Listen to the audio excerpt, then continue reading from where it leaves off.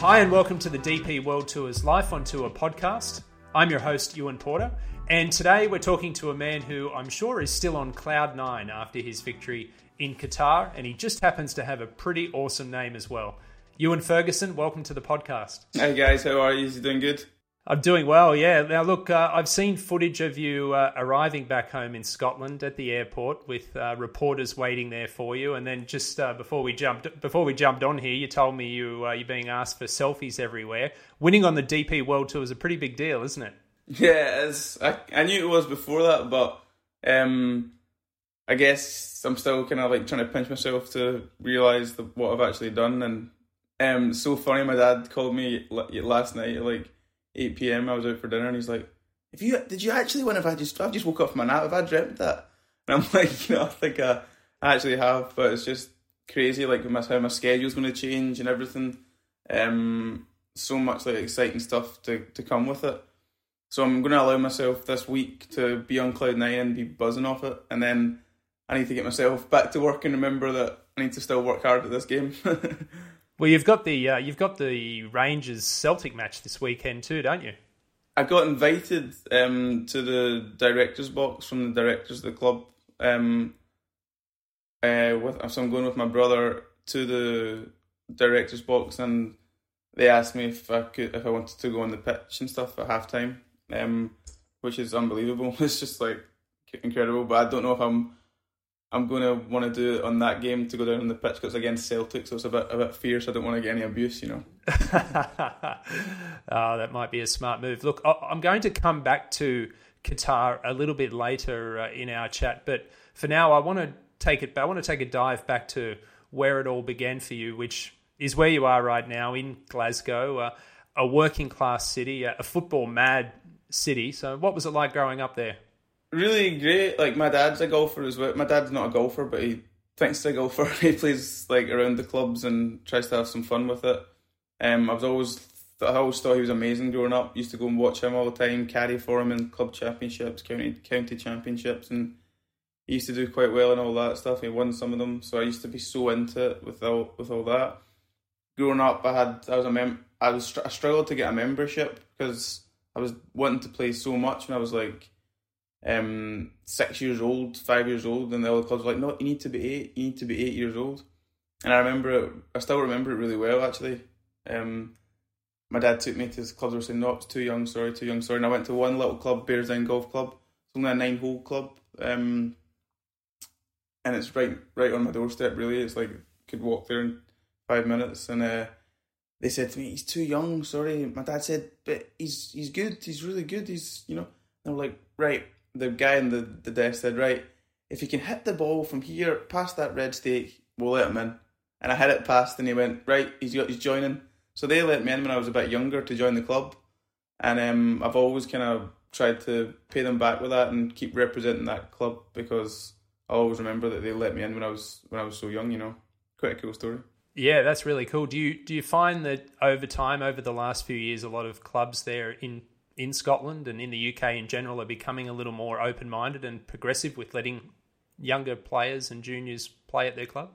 I think so, totally, yeah. Like, even now, I think people are going to want to play more just because clothing attire is a bit more chilled as well. Everything seems a bit more relaxed. Golf's kind of trendy and cool now. Like, yeah, so that's what I'm feeling like. I'm turning up to practice sometimes with like golf and hoodies on and like almost like tailored joggers, and it's just it's different, and I think people are into it. They're into the style of it as well.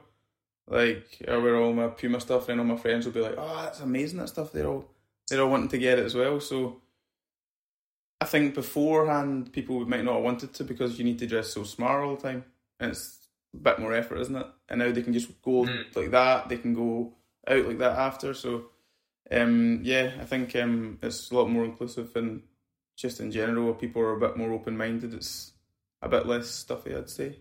Well, you left school at 16 to pursue golf. At that point in your life, was that the only feasible option at the time? No, I actually went when I was 14 to America to go to high school. So I went to high school out there for until I was like 16, 17 kinda, but when I was 16, I was actually trying school, and then when I was 17, I was playing tournaments. So I was always travelling and stuff, so I wasn't really there. So there was no point in me really going to school anymore, just because it felt like I was falling back all the time and having to catch up because I was always away at tournaments. And then, but not really, it wasn't the only feasible option. It was like, maybe I want to go to college, maybe this, maybe that. But I just felt like golf took over. You know, it was just non-stop. Like everyone was, a full family were so involved in it. Everyone was, you know, I was a golf kid, you know. I was in the States, I came back, started to play really well, amateur tournaments in Scotland and all around the world, and then played Walker Cup, started doing all good rounds here and playing against some of the best amateurs in the world. And then, yeah, I guess I kind of turned pro when I was 20, and maybe took a little bit longer than I would have liked to fully charge on, but still only 25, and I think that's still pretty young to be able to win, you know. Yeah, well, we'll get to that point where you turn pro in a second, but in 2013 you won the British Boys Amateur Championship at Royal Birkdale. And Royal Liverpool. Royal Liverpool, sorry. And saying a win is probably an understatement, because you won that final 10-9, which is the biggest margin of victory in that championship since 1966. That same summer you won the Scottish Boys Stroke Play Championship and Match Play Championship. And you're still the only player to the day to hold all three titles simultaneously. What was life like for you after that summer of golf? Because you really announced yourself on the amateur golf scene then. Yeah, that was like, again, I felt like I'd almost felt like a bit of a superstar then, to be honest. I thought it was amazing. You know, I felt like, I thought I was a golfer already almost. And then I was getting picked for all the Scotland teams and GB9 teams. I was travelling to Australia for 4 weeks, going from there to South Africa, going from there to Dubai. I was like living a tour life as like a 17, 18-year-old amateur, playing all the big events around the world. I was going to America, playing US amateurs, Masters of Amateurs in Melbourne. I was flying to Sydney. I was just like, this is amazing, you know. I was in Joburg, Cape Town, just literally all over Europe as well in the summer. And I was in all these teams getting all this for me, and it was great. And I thought it was just like, I was with like 3 other friends, Scottish guys who were also in the teams, or guys from Great Britain and Ireland. And we just had a great laugh. It was just like so much fun, you know. 2015, you mentioned the Walker Cup. You made the Walker Cup side, but you were a last-minute addition to the team when Sam Horsfield pulled out. Was that unexpected, or did you have an inkling that you'd be next in line? No, and I was playing really well that year. I had like 5 top 5s in a row in English amateur, Irish amateur, Scottish amateurs, and I was like, oh, I'm flying. I was like doing so well. And then I had a little stall before the Walker Cup was getting selected. And I was like, I need to really kind of up my game here and get in this team. And then the US amateur came around. It was in Chicago, and I was there playing with all the other guys, and I didn't have a great week, I remember. A couple of other guys did, but I was still playing really well. I think I was like 25th best amateur in the world, which was still amazing at the time. And I got a phone call after the tournament just saying like, we're going to pick you as first reserve, but just hang back because, you know, they didn't really tell me what was going on then, but well, whatever. Basically, Sam wasn't sure if he wasn't really wanting to play or whatever, or couldn't play. I'm not sure what it was, but and I was like, oh, okay. And then all of a sudden I was getting messages from Paul Dunn and stuff, and some of the other guys like in the team saying like, you'll be good and all that, don't worry. And I was like, oh, see what happens. Then the next week came the guy, Nigel Edwards, phoned me and said, you're in the team, like you're ready for this. I was absolutely buzzing. Went there, I played at Royal Lytham, and had a great week. Was flying. I played in the first singles day against Maverick McNeely, who's obviously doing pretty well right now, and I beat him on the last hole. Hold a nice putt on the last to beat him, which was really good. Kind of got the team going in the right direction, and then on the second day, I lost on the last hole to Bo Hostler. He had it really close on the last, and I missed a putt for a half match, and just great experiences again. Just playing with these guys who are, I mean, Bryson DeChambeau was in that US team. Loads of like stars. So it's good that I'm kind of getting myself into that winner circle now. Well, you only played the 2 singles matches that week. You were left out of the foursomes and the 4-ball. Was that a disappointment to you, or did you kind of the fact that you hadn't spent much time with the squad and the team prior to it? Was it expected? No, I'd spent just as much time with them before it, but I didn't get in the 4-balls because the 4-ball they're kind of already made up. It was like there's 4 4-ball games. There's 8 guys and there's 10-man teams, so 2 guys get left out of the 4-balls. I was the youngest in both teams by quite a while. I was 19 and everyone else was like 22, 23. And at that age, that's quite a big gap because these guys are all going to college together. They're all like, so the 4-balls all worked out. Like everyone was like both from the same club. The other 2 guys are both at the same university and played doubles together. So it was the way it worked out was like that. And I got told like, oh, the next day you'll probably play the doubles. But then the first day we did so good in the doubles and we're like, we're not going to change it up. And like, of course you just want to win. So you're like, fair enough. And also I just feel like I'm a bit more of I'm a bit of a singles player anyway. I just do really good like on my own. Like kind of, it's an individual sport, isn't it? So I'm obviously more used to that. Well, Great Britain and Ireland, they thumped the USA 16.5 to 9.5 that week. So overall, I can imagine a pretty exciting week and a good way for you to essentially round out your amateur career. Yeah. I thought that was going to round out my amateur career, but I ended up staying at amateur for another year after that because I thought I'll just keep kind of trying to learn the process. I still felt a bit young. But then after playing all the same events again for like the second, third year in a row, felt like I had to move on to the next level in the end of 2017. So at the end of 2016, so start of 2017. So I did that. So when you turned pro, you spent, I'm guessing, 12 to 15 months before you earned your card to the Challenge Tour via Q School. So what were you doing those 12 to 15 months? Were you playing on invites? Were you playing satellite tours, Monday qualifiers? What were you doing? I started off playing some satellite tour stuff to prepare myself because I signed with a management company who were going to get me 7 invites on the Challenge Tour, and which is the maximum you can get, and then like 3 or 4 invites on the DP World Tour, which is a really good deal for a guy just turning pro to like get these kind of starts. So I did that, and I got really, well, not lucky, but kind of lucky because my first event, I finished it was in Turkey. I finished 4th, and that top 10 got me into like the next week. So then I didn't need to use an invite. I started to do quite well off the back of that kind of stuff. Got some points up and managed to keep my card on Challenge Tour for the next year, which was good. Kept my card on the Challenge Tour and played a full year on Challenge Tour in 2018, and played really, really good and got to like the final event, which is the top 45 guys. And I remember I finished like 30 something in the rankings, and a couple of my friends got their cards that year, Bob McIntyre and Grant Forrest. And I remember in the last event like being really happy for them, just thinking, oh, like hopefully one day I can do that as well, you know. And then the next year, Connor Syme lost his card from the DP World Tour, went back on the Challenge Tour, so we were hanging about all the time. And he finished top 15, get the card, and he finished 14th. I finished 21st or something, just missed out. He got his card again, you know, I'm all high-fiving, cuddling him, he's got his card. I was like, I'm so happy for him because we're such good friends.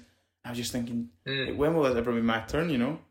Like, it's just so I don't know what I'm missing. I started thinking, like, what I'm missing in my game, like, what did I not do that's good, what am I missing, like, what's not.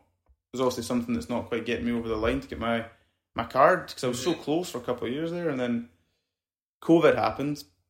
But because I just missed out on my card, that year that Connor got his in 2019, 2020 COVID happened, and because I just missed out my card, I had like a half category almost, like I still had some status on tour. And because of COVID, no one really wanted to travel. Like a lot of guys were just staying with their family because they froze the categories and stuff. So I got in like all the events on main tour. So I played like 22 events that year on the DP World Tour, which was good. Quite a lot of events, got a lot of good experience from it. Met a lot of people that I felt were really valuable people to meet. And then the next year I was still getting some main tour events. I thought, I had to make the decision before the year started in 2021. Well, I play some of the main tour events because obviously you're playing for a wee bit more money. We're playing for quite a lot more money. And maybe try and have a good result and get my card just through the few events that I get in on the main tour. Or will I go back to Challenge Tour, play in almost every event, focus, get it all right, and get my card, and then I've got a full card and I can play what I want. Which is a bit of a risk to take because obviously you want to play for more money, you want to play with the top guys, but I thought I'll take a kind of step back almost to go forward, and went back on Challenge Tour, just grinded out every week, played so many tournaments in a row, just grinded it, finished second 3 times, third, fourth, fifth, was just battering out the top 5s, lost in a playoff, just couldn't quite go over the line, but wasn't that fussed to be honest. It was all about just getting your card, just get me my card and I'll look after everything after that. So got my card, finished 8th in the rankings, and then that was brilliant, and then started this year on the tour. So I've only played 6 events this year. Well, it must have been a huge sense of relief, and probably, I guess, for you too, at the end of 2021, given the fact that you'd sort of bounced back and forth for 3 or 4 years as a professional, you probably felt like, now's my time to shine. You've seen your friends in Bob McIntyre and Connor Syme excel out there, so I'm sure you probably felt that 2022 was your year in some capacity. Yeah, I did. I felt like I didn't get my card these years. I just missed out. I wasn't sure at the time, but now I feel like it was just because I wasn't ready. Like I just wasn't fully mature in my own development as my game and just mentally. But I've got like a really good team now with my coach, my psychologist. Everything's in place. I had it all last year. Dealt with everything I've had to deal with. I got my card, and when I got my card this year, I just felt like it's the right time. Like I'm a good age. I'm still young. I'm strong. I feel like I'm ready to really push to this level. And I said that in other interviews as well. When I got it, I felt like it's the right time for me. I felt like maybe if I did get it in 2019, when I just missed out, I might have lost it the next year, just because I wasn't totally ready. So I think that's why I got it when I did, because I was actually, my game was ready. I was mentally there to be able to compete at the highest level. Well, tell me about your overall experience on the Challenge Tour, because a lot of older players, a lot of veterans, that some of them can begrudge the fact that they get relegated, whereas a lot of younger players, I guess they kind of look at it starry-eyed and as an opportunity to elevate themselves to where they want to be on the main tour. So for yourself, having spent essentially 3 seasons out there, what's your take on the Challenge Tour? To be honest with you, I absolutely love it. A lot of guys, you're right. A lot of guys come back from the main tour to there that have lost their card, and it must be tough that though as well. Playing for that much less money with families and everything. You're not playing in major cities. You're not getting courtesy cars. You're having to hire your own car and stuff. But the tournaments themselves are really, really well run. We play on good courses, good fields. It's really, really well run tournaments. It's really a really good tour, and I think it's been played such a key part in me obviously being a winner now. I actually really enjoyed it. I had so many friends out there. It's a much smaller like circle out there. Everyone's like, well, not everyone, but like me and all the other, although even some of the Europeans, but all the Brits as well. We're all just like mates. We're all playing practice rounds together. We're all going to laugh together. We're all going out for dinner together. And on main tour, it's a bit more, everyone's got their team, everyone's got their full squad with them, like psychologists and swing coaches, putting coaches, and they all kind of stick to themselves. So so your Challenge Tour is fun like that. Like you do have a lot of good times and a lot of fun, and yeah, I was never moaning out there. I never moaned once. I just really enjoyed the journey of it all. Plus I actually do like love golf. I really enjoy playing. I really enjoy practicing. I atmosphere that comes with the game, the smells, that fresh cut grass, the morning dew and the greens, like all that stuff just gives me a good feeling. And I just embraced it all and tried to keep my head down and get on with it and block out some of the people that might have been moaning about the food and, having to hire a car and drive 2 hours to the tournament, all that stuff. I just thought, it seems like a nice wee adventure, so I feel quite as if I'm quite chilled that way. Oh, look, one of the terrific initiatives from the tour's new title partner, DP World, is that this year, in 2022, they're helping the Challenge Tour graduates cover their expenses for the year. And with yourself being one of those graduates, how beneficial has that been in the early part of the season? Yeah, really good. Obviously got a nice bonus from the Challenge Tour graduate for winning, which is fantastic. Helps so much, but at the end of the day, I always feel like if I just take care of myself and play really good golf, all these things just take care of themselves, it all look after itself. But in the end, obviously, when you get that kind of help and that new setup and foundation that's been started, it gives you a little bit of a intensity or an initiative to want to do well, because then things will start getting paid for you almost. So I guess it is in the back of your head, and it gives. I think it's a really good way to do it, because it gives players a bit more fight to get to that position. They know they'll be set up a little bit better, because it is quite hard at the start. Obviously, it's a lot of travel and there's a lot of outgoings and money. You mentioned when you turn pro, you're a little bit more on your own. This is actually something that I've spoken about quite a bit with Golf Australia here. It's an interesting topic in that you had mentioned that after you won the British Boys Amateur Championship, you were flying literally all over the world playing tournaments, and really that's all paid for. Everyone looks after that for you. But when you thrust amongst the wolves, when you turn professional and you're on your own, like you were for 12, 15 months before you reach the Challenge Tour, and then Challenge Tour is, again, a different kettle of fish altogether in unfamiliar places. That transition can be quite difficult. Is there anything that, I guess I'm putting you on the spot here, is there anything that you would do differently to the with the top amateurs coming through, perhaps having them not rely so much on the golf bodies and doing things perhaps for themselves a little bit more? Yeah, that is one of the tough parts about it. I think that's sometimes one of the hard parts about going. I think that's why sometimes people might stall a little bit from going to amateur to pro, just because all of a sudden you're having quite a lot of fun with mates and people, and all of a sudden you're just catching a flight yourself, and a car yourself, and a hotel room yourself. I don't really know if I have thought about it, how to change that and how to make it better.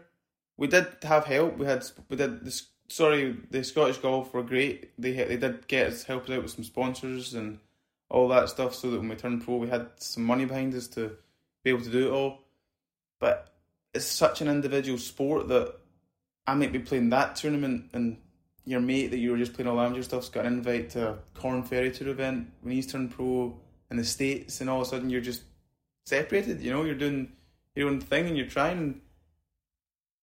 That's part of it. You need to go and make some friends now. You need to go and, I don't know the kind of way to bridge that gap. It is difficult, but it's also the time where you can maybe try and find yourself and strengthen everything. And some people just end up not enjoying it and just stopping almost. Yeah. All right, let's go back to that epic week in Qatar.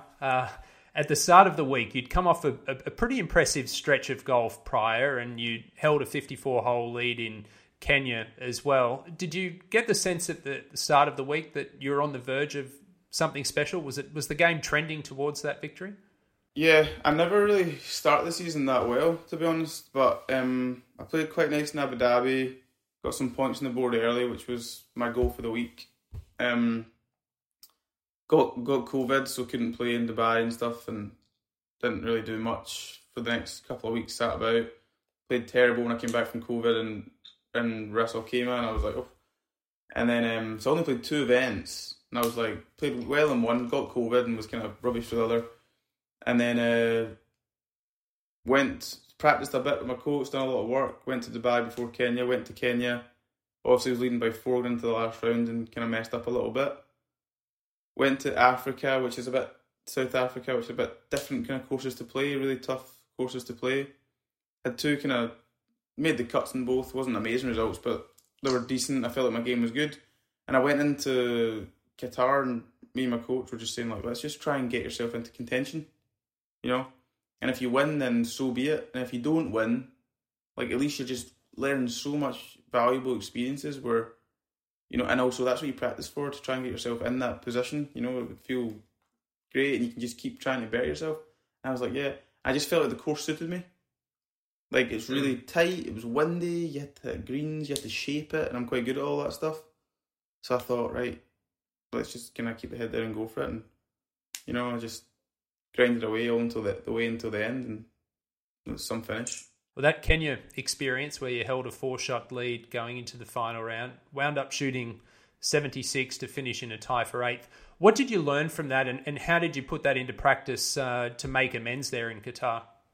I don't think it was about putting anything to practice, because you just can't practice feeling like that, or when you're out there, you know, it's hard to practice with as much intensity as I was putting on myself into the final round. I was leading by 4 shots after 3 days, and I was kind of just thinking, like, imagine I was a winner, like when I was going to bed and stuff. I just couldn't quite get my head around that, you know, I'm going to go out here and try and win. And was struggling to focus on my shots, and I was hitting it really hard, so I wasn't like playing the game I was normally playing the first 3 days. Kind of lost a bit of feel and all that stuff, which happens in this game. It's a really, really difficult game, as I'm sure a lot of the listeners will understand, playing in their local medal or whatever. You know, just that bit of overthink is a tough thing. But the thing I took from it after Kenya was the fact that I was leading by 4 shots after 3 rounds, and, you know, against some of the best players in the world. Like, that's pretty impressive in its own right, I'd say. Like, I was leading by 4 shots after 3 rounds. Like, that's amazing. I'm obviously a very accomplished golfer to be able to do that. And that's what I took from it, to be honest. Like, I literally went the next couple of weeks thinking I was leading after 4 rounds. I was after 3 rounds by 4 shots. Like, I can play against these guys. I can really do it. And just kept going. And I think on the last day in Qatar, I was just like, I remembered kind of almost getting so far ahead of myself always in Kenya, thinking, oh, it's done. Even though I'm still tied for the lead, or I'm still only 1 shot behind. Just because I was leading by 4, your head's just like, oh. But this in Qatar, I was like, all you need to do is just keep yourself in it, there or thereabouts. You know, 1 bogey, 1 birdie, 2 shot swing like that. So that was my key thoughts. I just keep myself there or thereabouts. Don't blow yourself out of it. Just keep yourself in it all the way until the end, and then we'll see what happens. And sure enough, chip in on 16 for eagle, and I just felt it. I just felt something. I was just like, this is my time to really knuckle down and do it. And then I had that putt on the last, obviously. I'm sure a lot of people watched it, and I was lining up, and I just said to myself, I'm not leaving this short. Like, I'd left some short on Challenge Tour and maybe lost in a playoff, or, you know, I'd finished second, and I was just like, this is I'm making this. Make sure I get it to the hole, give it a chance. And couldn't have put a better stroke on it. Came right out the middle of the putter, and I looked up, I just thought, that's tracking. And sure enough, it was straight in the middle. Well, you said in your post-round interview as well that you'd been spending a lot of time with your coach, Jamie Goff, on all facets of your game for quite a long time. But he told you on that Sunday to arrive a little bit early to work on your chipping because it hadn't been up to scratch. That chip-in you mentioned on 16 for an eagle, is there a direct correlation between the two? Oh, 100%. That's why we're laughing about it at the end as well, because I was chipping in the 3rd round. It got really windy in the 3rd round, so you're not as easy to hit as many greens, so you have to do a little bit more chipping and putting to keep your round together. And I missed a couple of greens. It was simple little chip shots, but the grass was really tangly. There was a lot of wind, and I was chipping it. I felt as if they were nice chips, but they just weren't going that close. Something was quite missing, so Goffy seen that on the stats as well and said, right, let's meet up tomorrow early get there an hour and a half before and we'll go to the chipping green, even before we start our warm-up. And I was like, all right, sounds good.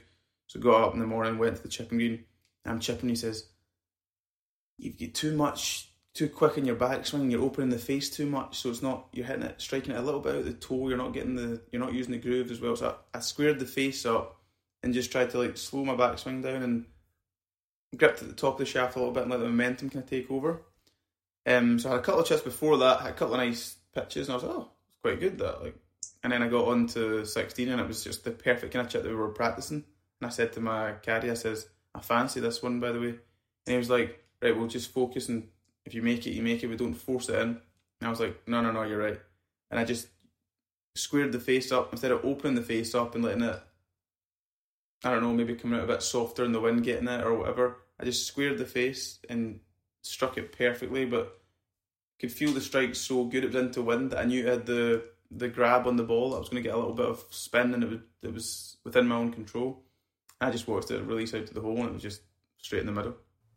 You mentioned the putt that you had on 18. Yes, we have seen it, that 15, 20-foot birdie putt. Standing over that putt, you were tied for the lead with Adrian Meronk at 6 under par. He still had a few holes to play. When you hold that putt to go into the lead at 7 under par, you obviously still had to wait a little while before he finished. What were you doing, and how were the nerves at that point?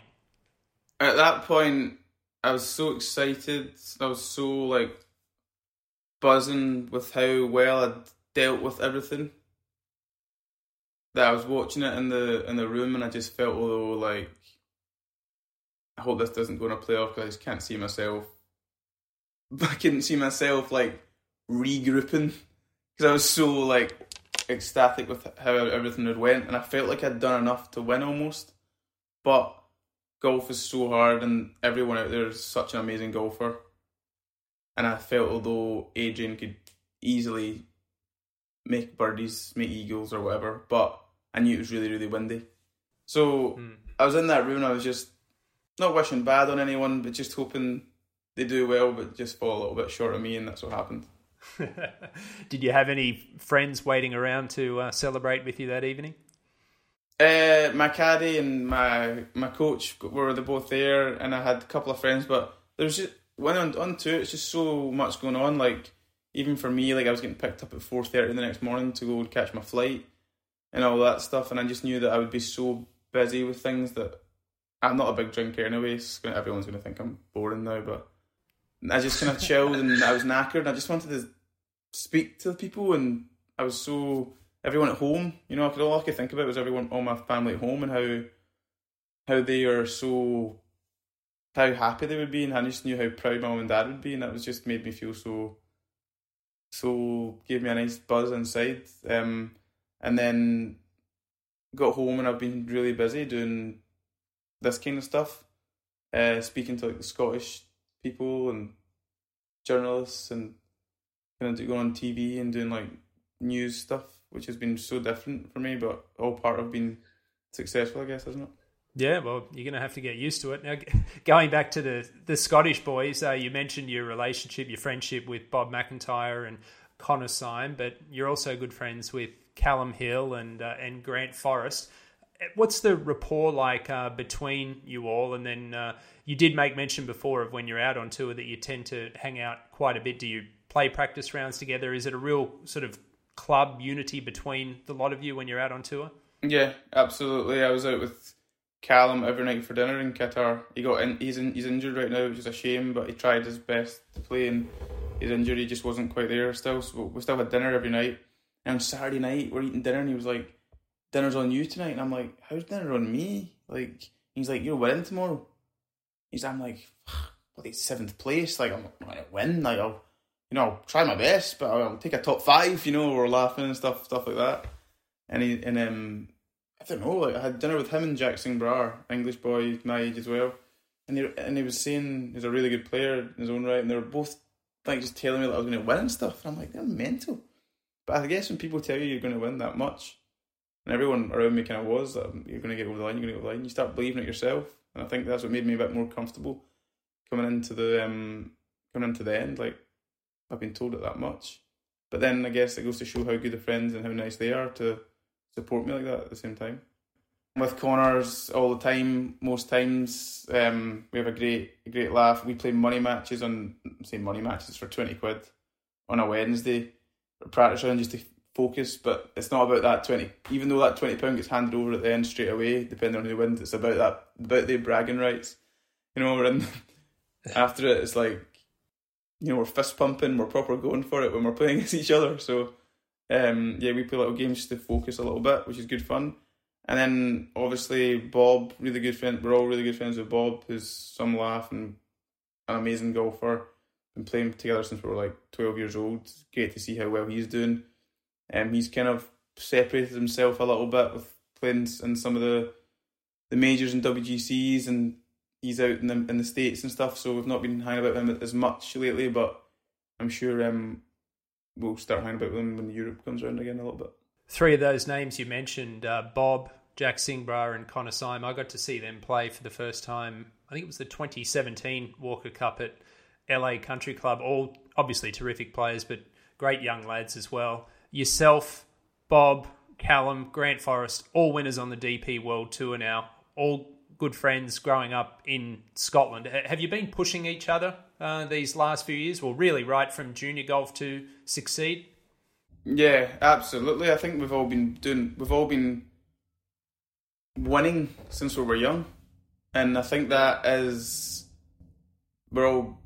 breeds winning again, doesn't it? Like when you see these people who are winning and you're mates and you're playing them all the time, they're winning, you want to win, and all of a sudden you just start thinking about winning, which is what we're all doing as amateurs, and all of us were doing it as amateurs. We were winning all the time, we were doing brilliant, we were playing great, we were playing tour starts as amateurs, we were doing really well.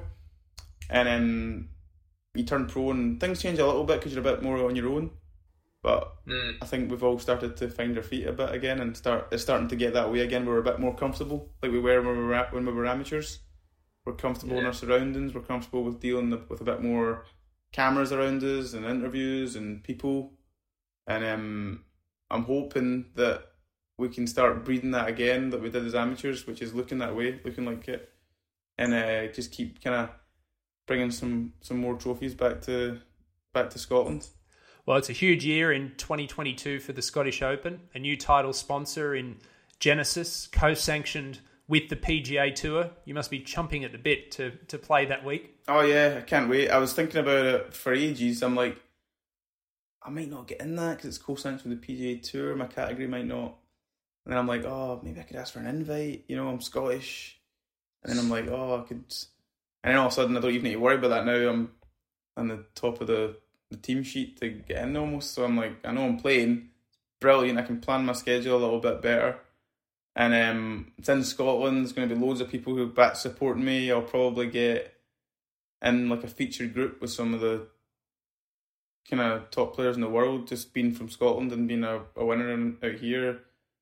It's going to be amazing. And again, I'm just going to take it as another opportunity to learn against some of the best players in the world, but I can also try and beat them and see what I can do against them, So it's going to be amazing. Yeah, absolutely it will. And look, a lot of players when they win, they've got their job secure, I guess, for the next 2 to 3 years. Some continue to roll on with it and they freewheel it and go from strength to strength. Others tend to look at their weaknesses, try and work on those, knowing that they've got the next 2-3 years really to figure it out. How do you plan on forging ahead from here?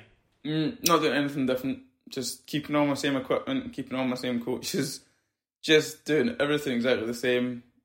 Just enjoying it right now.